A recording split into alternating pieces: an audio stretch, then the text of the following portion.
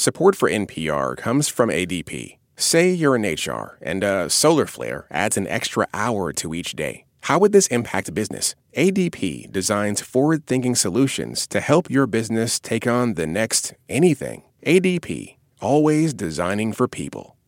A warning, this episode contains discussion of sexual assault of a minor. In the campy film May December, Julianne Moore stars as a notorious tabloid fixture who was at the center of a scandal after she sexually abused a minor she later married. Natalie Portman is the famous actress who's preparing to play her in a movie decades later. It's directed by Todd Haynes, who made Carol and Far From Heaven, and it contains many hallmarks of his style, including a taboo relationship and melodramatic flourishes. It's also a wickedly overwrought exploration of morality and the quest for truth. I'm Aisha Harris. And I'm Linda Holmes, and today we're talking about May December on Pop Culture Happy Hour from NPR.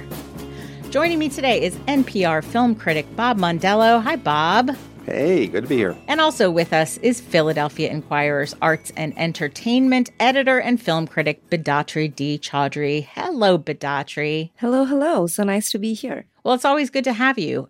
May December stars Julianne Moore as Gracie, a woman who has what she defined as an affair with a boy named Joe in the 90s. He was in 7th grade. She was in her 30s. Gracie served time in prison, and now more than 2 decades later, the pair are married with kids and seem to have weathered most of the outrage within their small community. Joe is played by Charles Melton, who you might recognize from Riverdale. Natalie Portman plays Elizabeth, a TV actress preparing to play Gracie in an independent movie dramatizing the scandal. Elizabeth drops into town to observe and interview the family as well as others within their inner circle. Gracie soon comes to regret giving Elizabeth access to her life. So, what is it you love most about Gracie? She always knows what she wants. She's unapologetic. And if the premise sounds familiar, that's because there are similarities to Mary Kay Letourneau, the teacher who served prison time for raping one of her students, Vili Fualaau, in the 90s. Fualaau was 13 years old at the time. They had 2 children and were later married and stayed together for years, although they were separated when Letourneau died in 2020.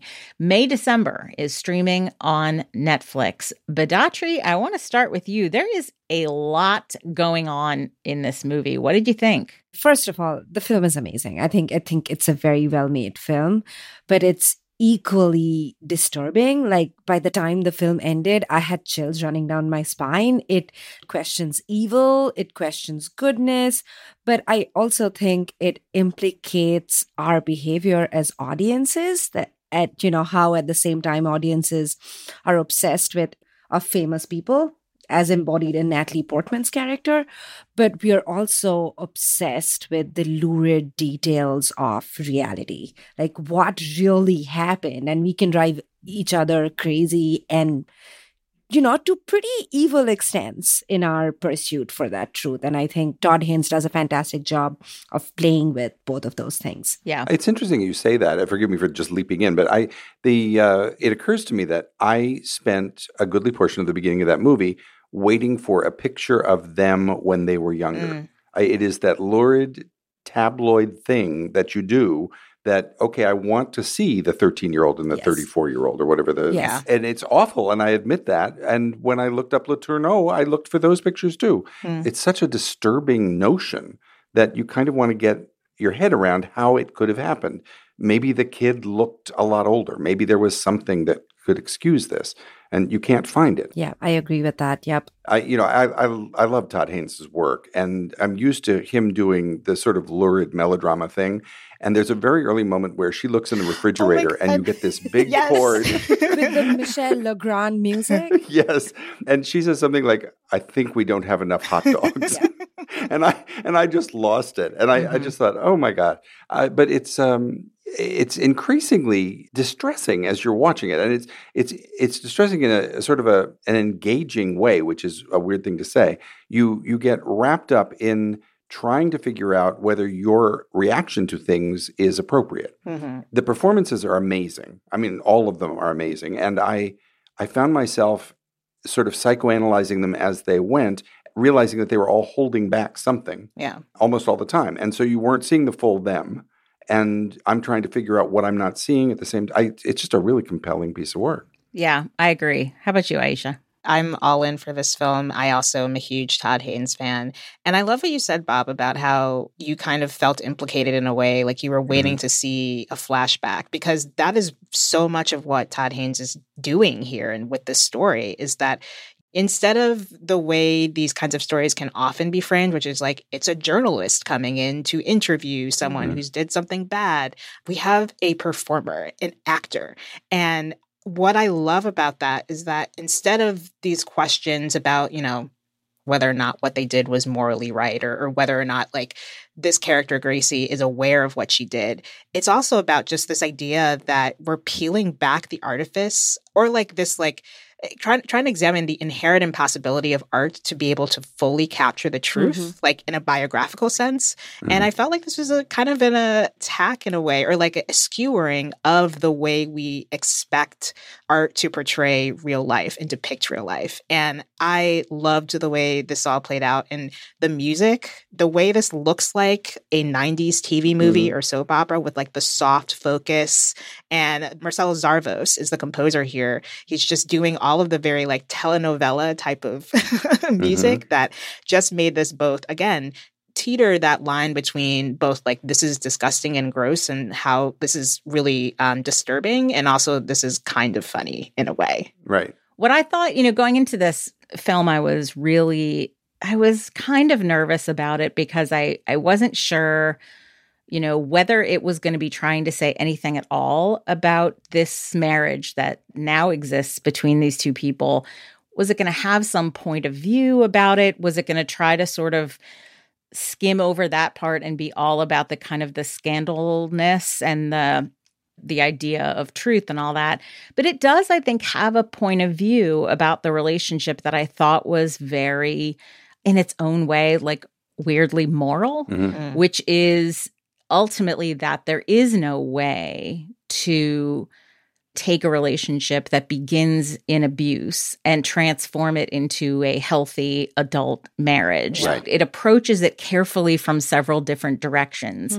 How it has affected Joe to essentially not just to be a former tabloid celebrity, but to have children who are not that much younger than he is now and not that much older than he was when this happened. And, you know, his childhood was essentially collapsed into this transition at 13 into trying to imagine himself as an adult or treat himself as an adult or think of himself as an adult. Their relationship in terms of who is taking care of who is very complicated and is inverted in a lot of ways.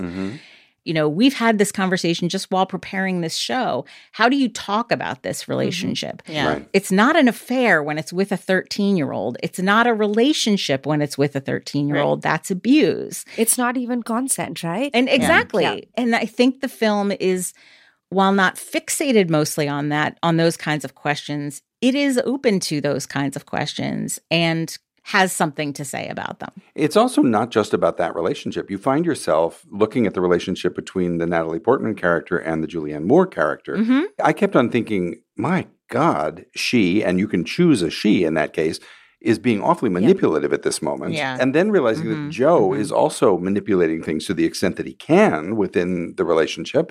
I think it's one of the more provocative films I've seen this year.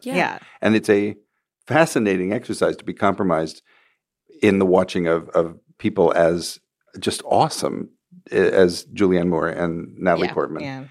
And forgive me, I don't know the Joe actor because I haven't watched the Charles Melton. I think he's great in this. He's great. So good in He's this. terrific in this. Yeah. I mean, it's a very subtle and to some extent he's doing it all with a blankness that he's learned in life that it makes it even harder to do, I think, on screen in a way that is, that gets through. Yeah, but I think he's found a way to be both provocative, but provocative in a way that I think is not it doesn't feel fake. It doesn't feel flat. It doesn't feel like he's just trying to poke. It really does feel as though this is a story that is just so complicated, but coming at it from this angle really gets at multiple angles, not just the actual reality of it, but also just the commodification of this kind of story.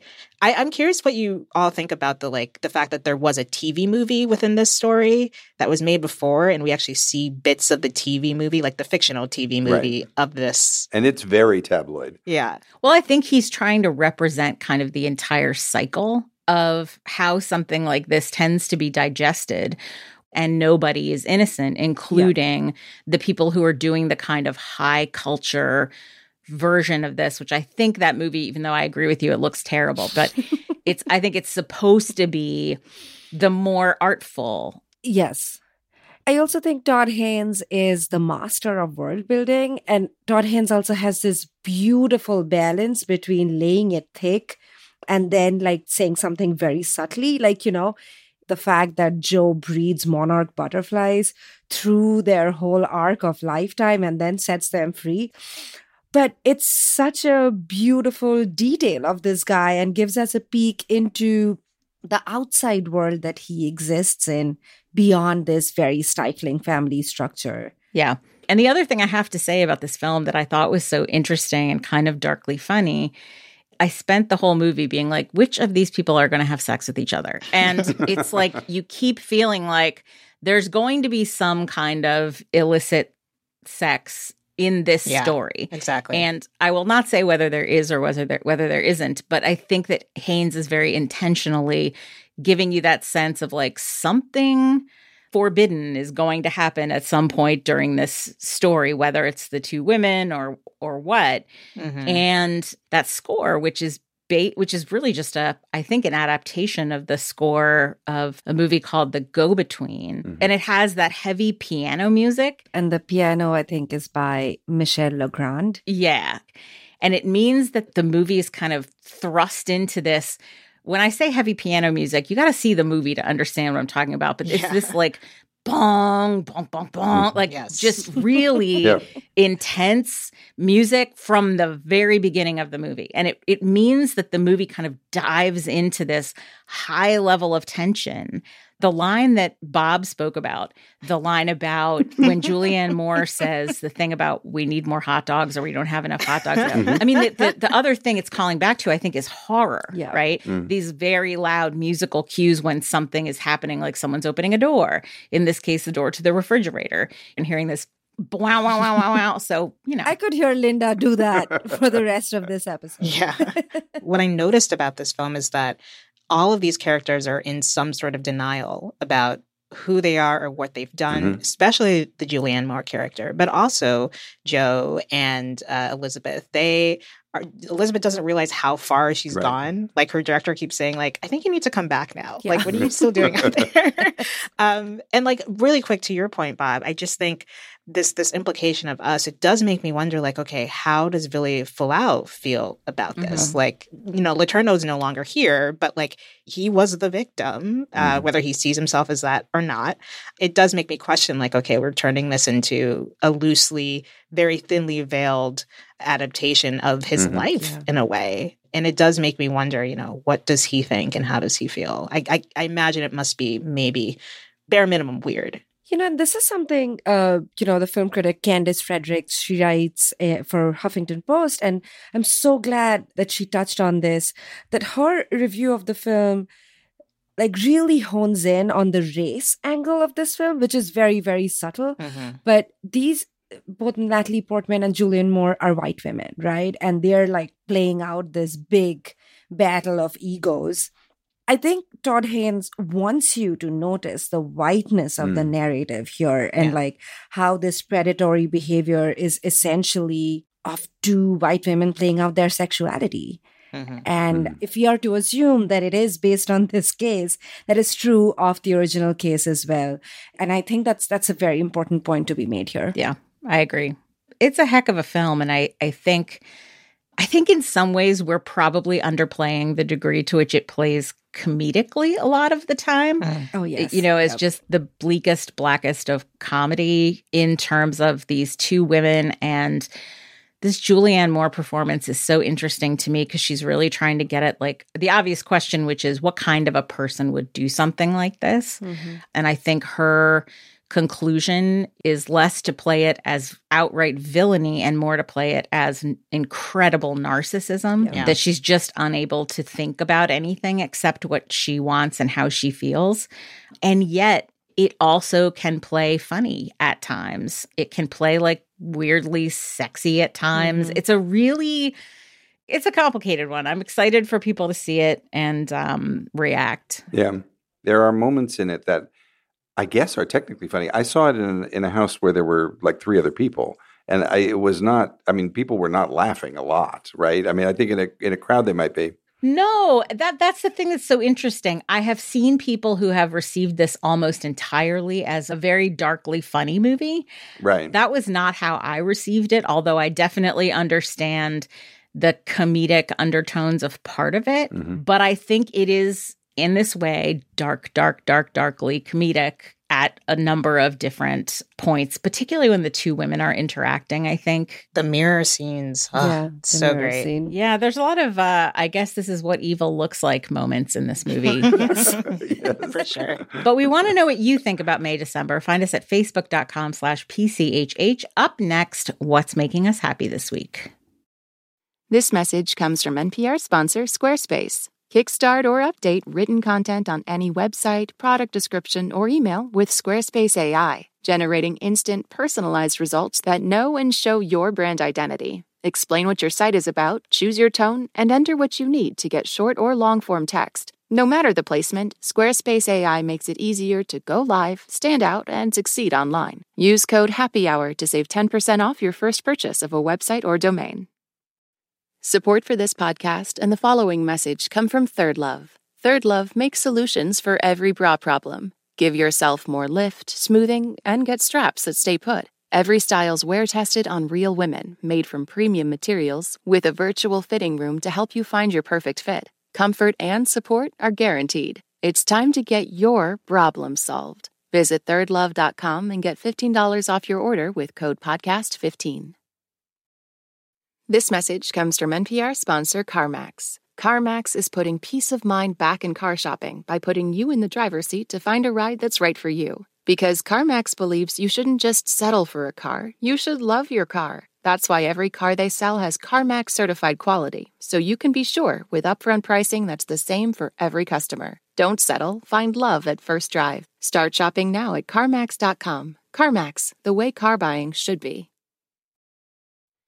This message comes from NPR sponsor Homes.com. You don't just live in your home, you live in your neighborhood as well. So when you're shopping for a home, you want to know as much about the area around it as possible. Luckily, Homes.com has got you covered. Each listing features a comprehensive neighborhood guide from local experts. Everything you'd ever want to know about a neighborhood, including the number of homes for sale, local amenities, and even things like median lot size and a noise score.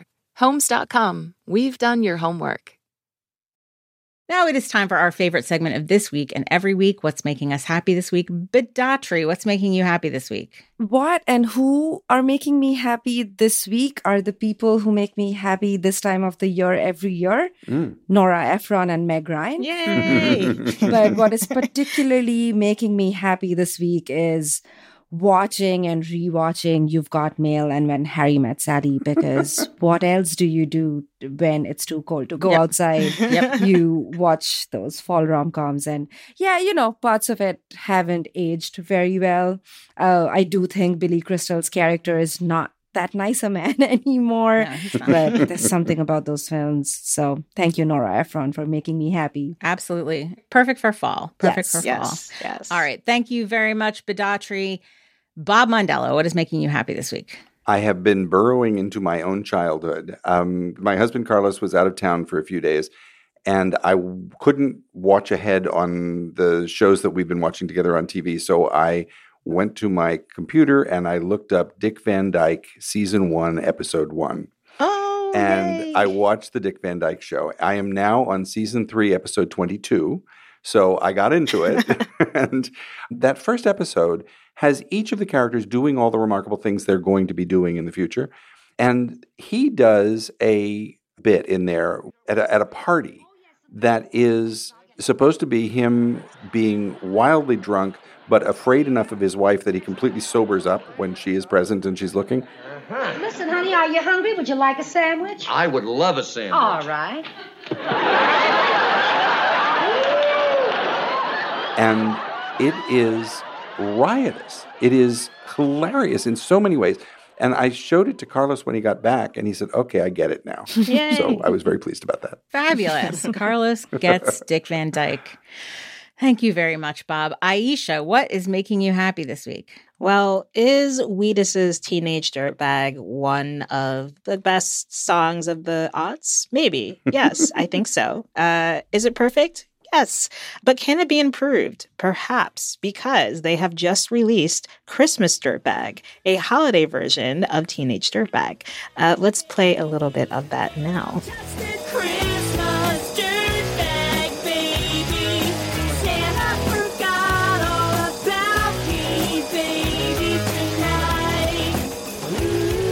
So I'm always on the lookout for a new holiday song every year. This one might be the one. I've added it to my playlist, but it's just fun. Instead of pining after a girl, the band is wondering whether or not Santa likes him and whether he's been a good boy. So that's Wheatus's Christmas Dirtbag. All right. Christmas Dirtbag. Thank you very much, Aisha. What is making me happy this week is a piece that appeared in Vanity Fair. It is called When the OC Killed Marissa, and then in quotes, what have we done? And it is an oral history of when the OC killed off the character of Marissa. And this is an excerpt from the book Welcome to the OC by my friend Alan Sepinwall, along with the creators of the OC who worked with him on putting the book together. Alan talked to everybody for this book, did a ton of interviews. What I loved about reading this excerpt from it is that you get this kind of 360 view of, what it looked like for the cast when they were preparing to get rid of this character, what the creators were thinking, why they made those decisions. And then he actually went back and talked to the people who were recapping the show at Television Without Pity at the time where I worked. And they sort of look back on how they engaged with the show and how the people who read the site and posted on the message boards were engaging with the show. And they both kind of go back and think about how they spoke about this character and how it bled over into how they talked about the actress. And they do some reflecting on all of that. And I thought it was really cool. It's really interesting. I'm super excited to read the rest. Again, the book is called Welcome to the OC, and the excerpt is called When the OC Killed Marissa, What Have We Done? And that is what is making me happy this week. You got to always be proud of your friends. If you want links for what we recommended, plus some more recommendations, sign up for our newsletter at npr.org/popculturenewsletter. That brings us to the end of our show. Aisha Harris, Bob Mondello, Bidatri D. Chaudhry, thanks so much for being here. Thank you for having Great me. Thank you. This episode was produced by Ramel Wood and Hafsa Fatima and edited by Jessica Reedy. Hello Come In provides our theme music. Thank you for listening to Pop Culture Happy Hour from NPR. I'm Linda Holmes, and we'll see you all next week.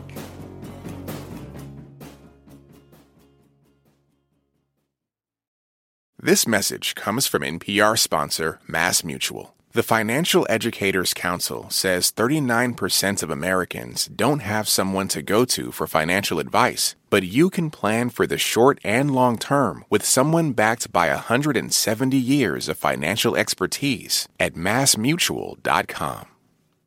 This message comes from NPR sponsor Dana-Farber Cancer Institute. It's called protein degradation, and if you're a bad protein in a cancer cell, you'd better get your affairs in order. Because now, thanks to Dana-Farber's foundational work, protein degradation can target cancer-causing proteins and destroy them right inside the cell. This approach is making a difference in multiple myeloma and other blood cancers, and is how Dana-Farber is working to treat previously untreatable cancers. More at danafarber.org/everywhere. Jasmine Morris here from the StoryCorps podcast. Our latest season is called My Way. Stories of people who found a rhythm all their own and marched to it throughout their lives. Consequences and other people's opinions be damned. You won't believe the courage and audacity in these stories. Hear them on the StoryCorps podcast from NPR.